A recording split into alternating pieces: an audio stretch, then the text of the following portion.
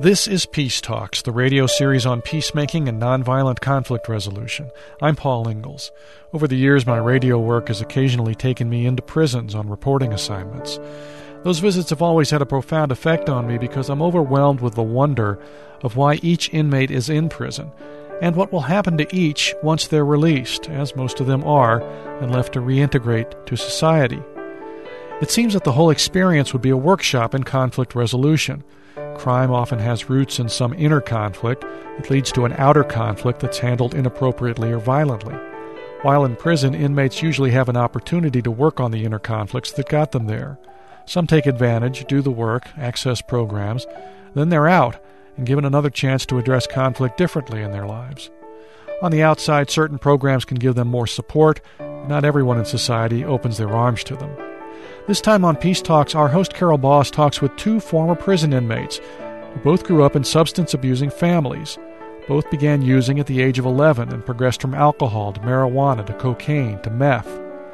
We used first names only, and our first guest is Chris, who is now clean and about to start work as a maitre d' in an Albuquerque restaurant. He was released from prison in April 2006 after serving a 15-month sentence. The charges that I was sent to prison for were conspiracy to commit armed robbery with a deadly weapon. I was with two other people, and one of them I found out later on was a bank robber and was wanted nationally by the FBI. So we'd made a decision that we were going to rob a bank called Santa Teresa National Bank. And by the grace of God, nobody went into the bank. But we were caught in a roadblock in Las Cruces. They'd identified the man I was with. His name was Pancho. I don't know his first name or his last name. And he ran and he was shot to death. And I remember being on my knees and surrendering, and it was a bad day. It was a bad day. How were you feeling about yourself at this point in your life? I was scared. I was also strung out, and I was detoxing from crack cocaine and Oxycontin, and I was basically confused. How were you taught, or how did you learn to resolve conflict as you were growing up as a young adult? As a child, I always felt disconnected. I felt like I wasn't a part of. I lived in the ghettos of Oakland, California on welfare, and my stepfather was a heroin addict, and we were on welfare, and there was a lot of violence in my home, and so I learned to look outside of myself, that external values would create success. And if I was successful and people looked at me as a successful human being, then inside I would feel like I was doing okay. And I think that's one of the reasons I reached for drugs, because it was something outside of myself. I had an attitude as a child of, I'll show you. Someday I'll have more money than you. Someday I'll have a nicer car. I'll have all these tangible things so that I'll feel okay inside. I built my life around that philosophy. I kept building things up to destroy them. You know, I would get good restaurant jobs, or I would start working as a manufacturer's rep for someone. And then finally I was able to open my own company, and I started making hundreds of thousands of dollars a year representing various consumer electronics companies. And I had so much money that I didn't run out of drugs, so I didn't really think I had a problem until one day I was told I was no longer allowed into an account I was doing $10 million a year with, and suddenly I was fired from every company I represented, and my life took a turn, which I think led to the road I took for the bank robbery, because I felt like I was entitled to a certain standard of living. That's the journey I walked, and the choices I made are what led to my incarceration. I'm really interested in hearing how you served your sentence. It seems to me those in prison have choices as to how they're going to spend their time there. That's a good question. When I surrendered on my knees, I realized that my surrender wasn't about not wanting to get shot. My surrender was about wanting to live.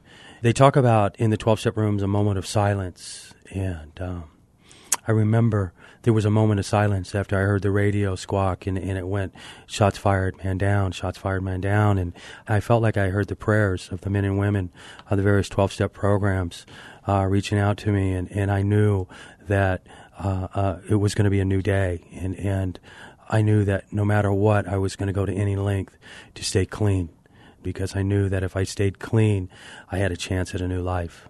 And so I kind of disregarded all the other circumstances, and I went into a holding facility, and I immediately started talking about Narcotics Anonymous and Alcoholics Anonymous and the various 12-step programs, and that we have a new way to live. And I was like a mini Tony Robbins running around until one day there was a bunch of methamphetamine that hit the facility, and a couple of the guys didn't like the fact that I had books of various recovery programs in my cell, and I was holding a meeting called Junkie Church on Sunday mornings, and on Thursdays I had attitude adjustment, and I'm talking to all these gangbangers and these dudes, and I'm saying, hey man, come to my cell, man, find some recovery.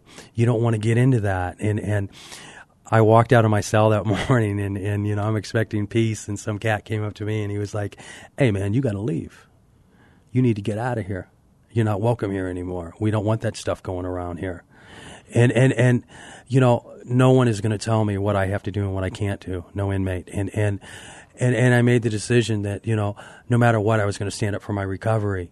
And so I went in the showers and I fought with about 6 guys, and I was put in maximum security. I was locked up 23 hours and 15 minutes a day.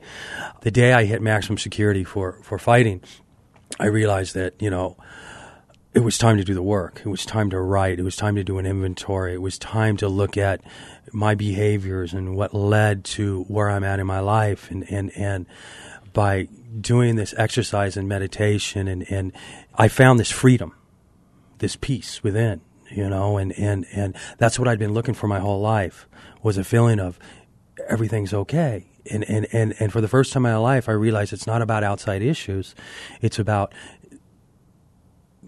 internal issues, and it's about dealing with the conflict within, and finding your peace within. And so every day I had a routine, and it was a physical routine of exercise. I did an NA meeting. I did an AA meeting. It was amazing. It was amazing the amount of peace I found in a 9 by 10. So despite your best intention in prison not to get into your anger, you did have a moment where there was anger, and you got into a fight with some of the other inmates. Well, Carol, you're in a situation where it's there's a code of living, and if you hit that button and you PC, you will have a miserable existence. Okay, so what does PC refer to? Protective custody. Okay, protective custody from the other inmates. Okay, and it's the most dishonorable, most disrespectful code of conduct that can ever happen in a prison to a man. You have to stand strong for what you believe in, and no matter what the consequences are.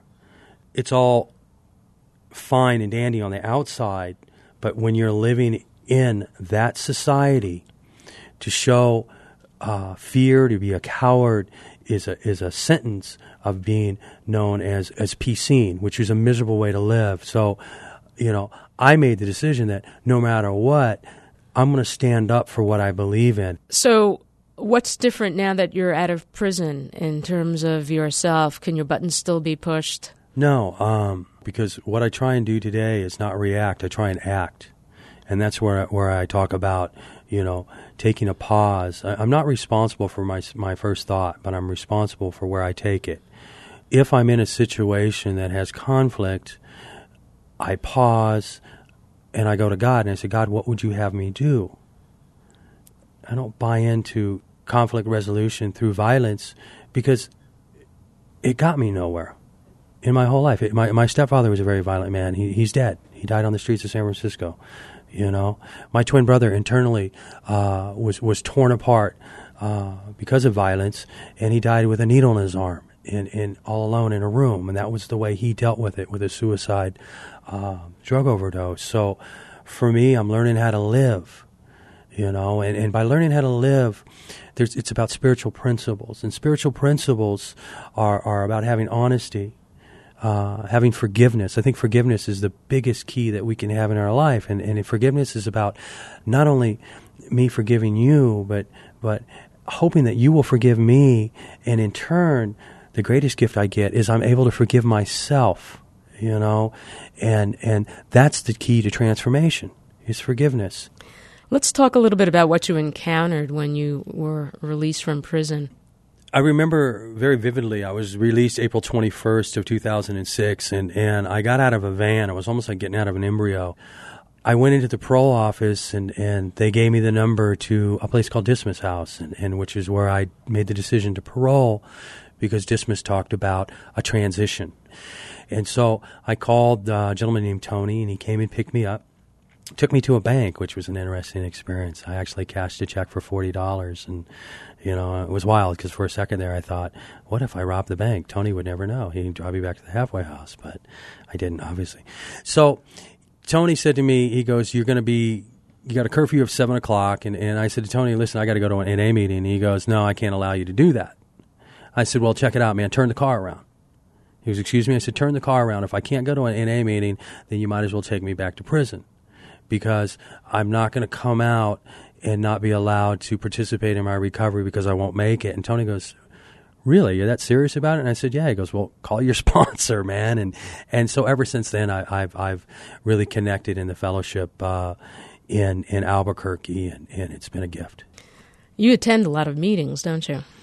I do 7 meetings a week minimum, and I do H&I work, which is hospitals and institutions. And I go into a detox center every Sunday and talk and carry a message of hope, strength, and experience to the people who are still suffering. How do you take care of yourself in terms of balance? I go to God, and I ask God, what would you have me do? And I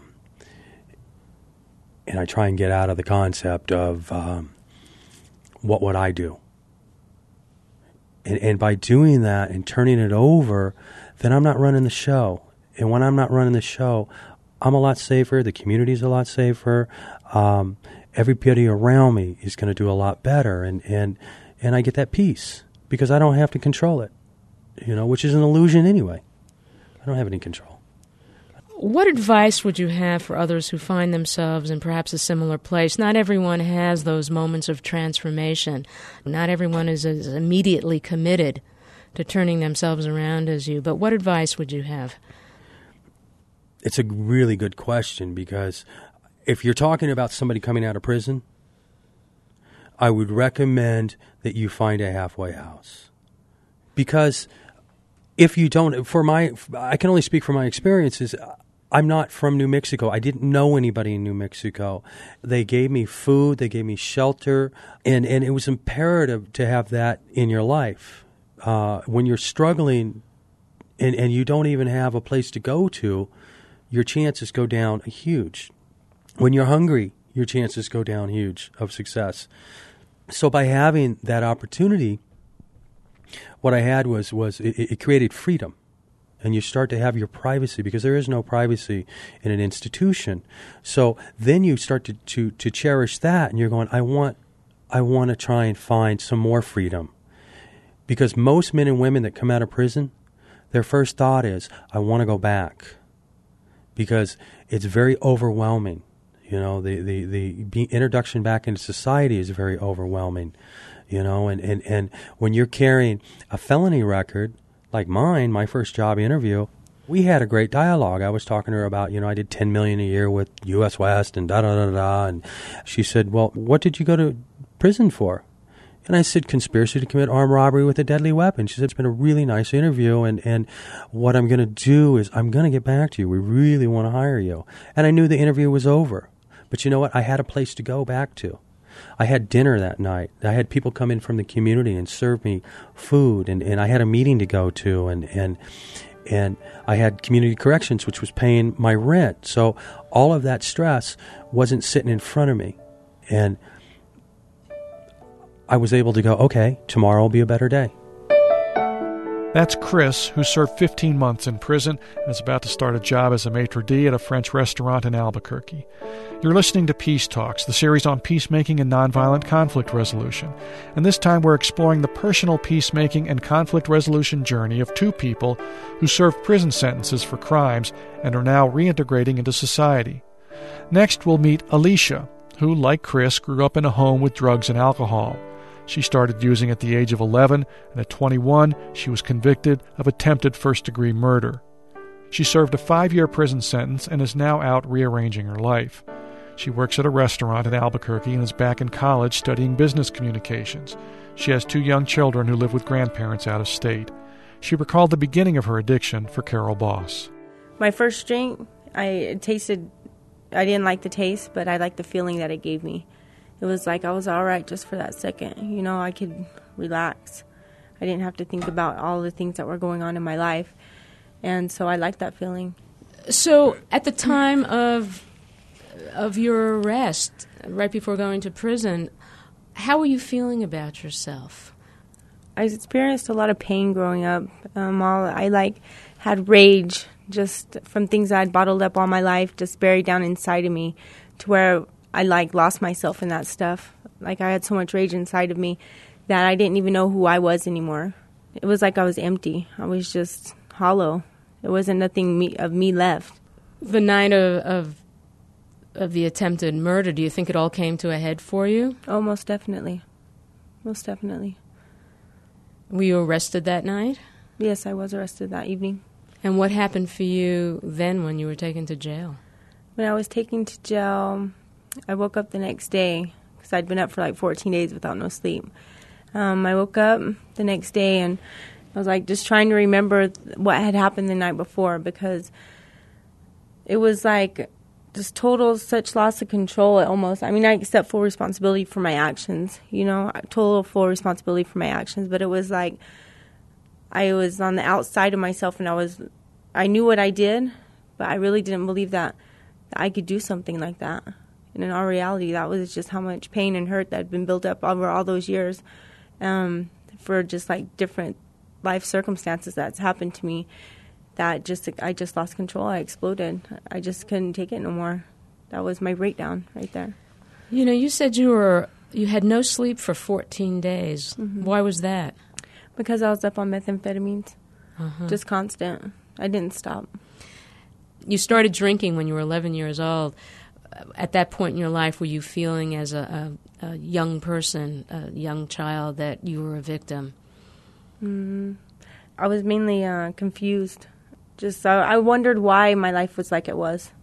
Or I felt like it was my fault. Like if I could be a little bit better, then things will be better at home. Maybe there won't be so much fighting. Maybe if I cook and clean and everything, then maybe that's a little less stress off my mom. And, you know, just things like that, I would think. And I think like it was my fault. If I could be better and help more, then things would be okay. But no matter how hard I tried, it wasn't okay.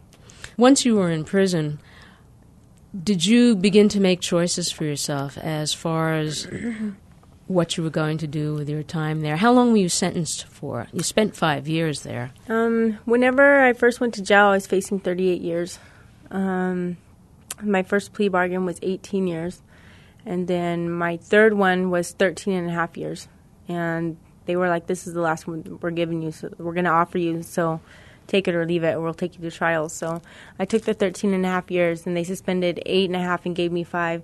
And I went to prison, and I was sitting in my cubicle, and I was like, okay, I can make the best of this, or I can just be like the rest of them, walk around here. I can come be in here when I'm 40 years old, or I can make something of myself now while I'm in here. And so I decided to go to school. I decided to get into anger management. I decided to take corrective thinking. And after I got my GED, I decided to take college. I did all those things over the 5 years that I was there. And I got some working skills underneath my belt. Let's talk about some of the programming that you did in prison. You talked about corrective thinking.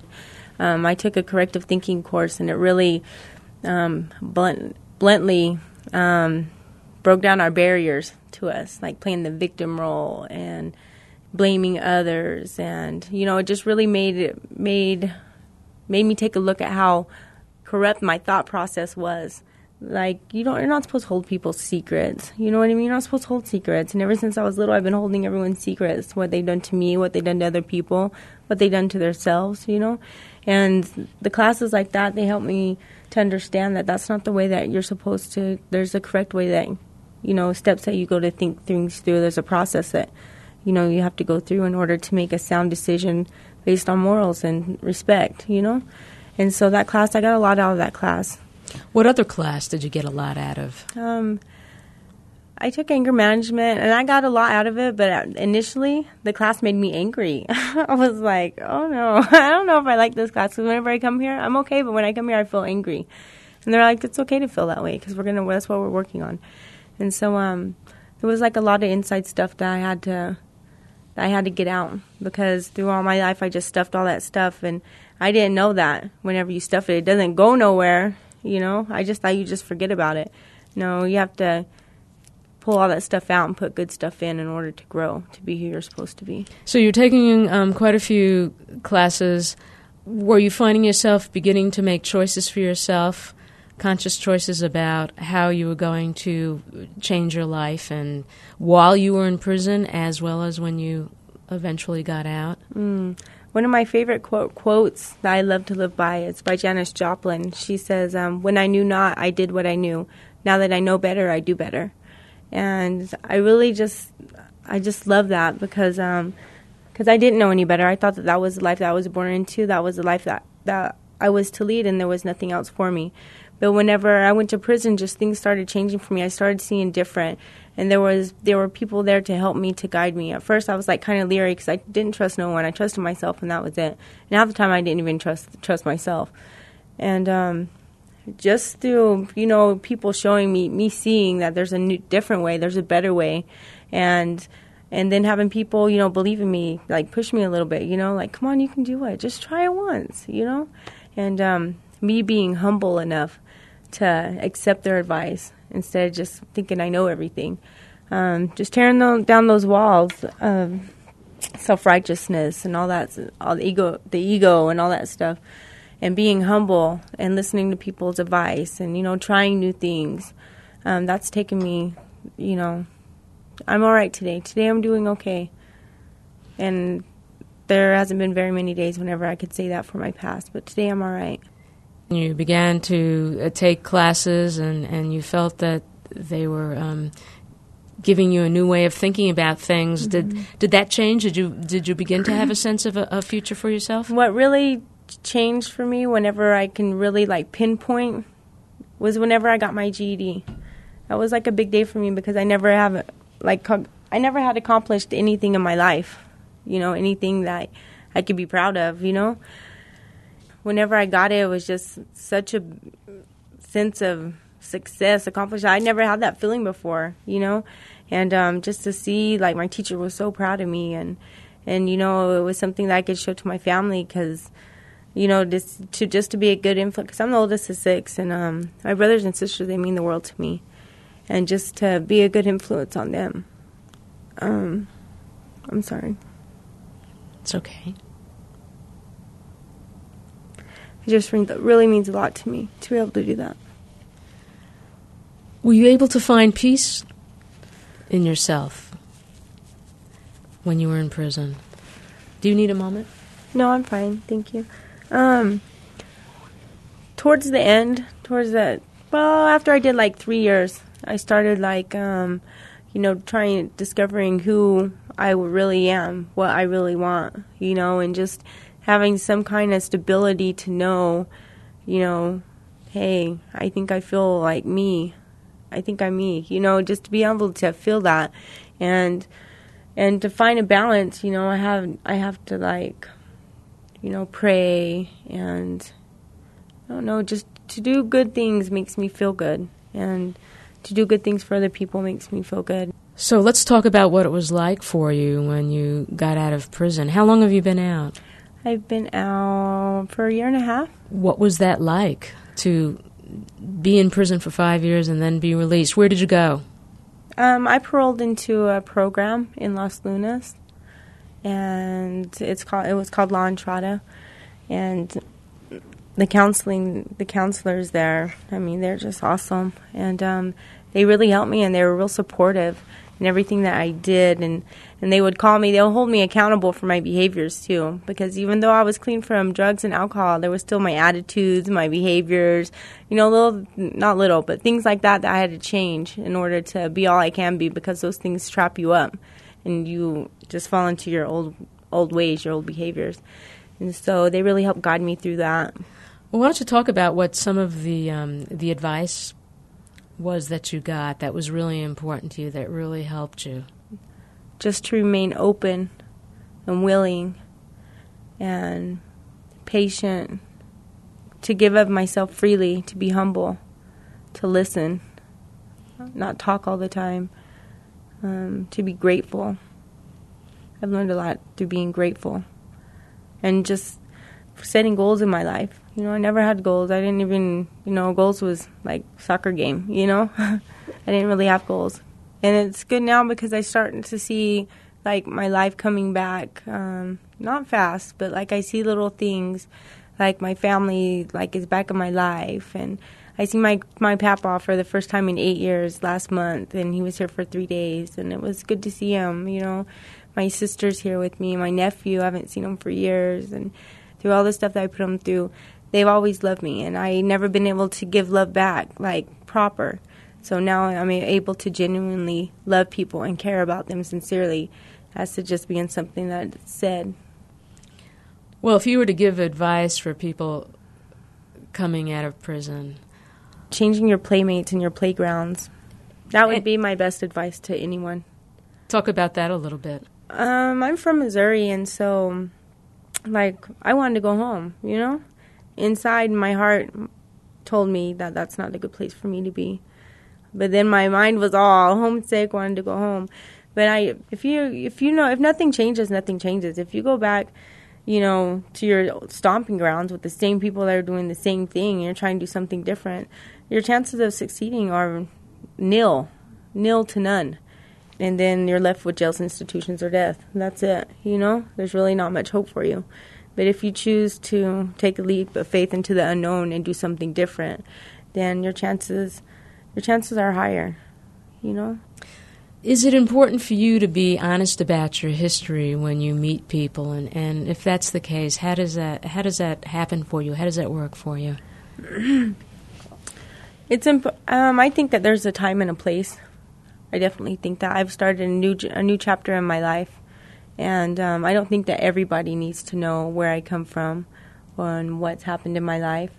But there's moments where I share freely, and I'll dig out the biggest bone in there, okay? Out of the closet. But there's times whenever, this is my new life now. This is all that stuff is in the past. It's moving on, and this is who I am today. I think I make sound judgments on that. Do you deal at all with people once they do learn your history who are distrustful of you? And if that has ever happened, how do you deal with that? I've been snubbed a couple times. They're like, oh. But I really don't have much to say to to them, because if that's how they feel, that's how they feel, But I know who I am today, and so I'm okay with that. We're so glad that you could join us on this program. I'm happy to be here. That's Alicia, who served 5 years in prison for attempted first-degree murder. She's now in college and working in a family restaurant. You can hear extended interviews with both Alicia and Chris at our website, peacetalksradio.com. That's peacetalksradio.com, where you can order CDs, sign up for a newsletter, or play your part in keeping talk of peacemaking and nonviolent conflict resolution on the radio by making a contribution in any amount. Other support for Peace Talks comes from the McCune Charitable Foundation of New Mexico, the Peace Tales CD Project, and KUNM. Music by Ali Adelman. I'm Paul Ingalls, the producer, and I thank you for listening.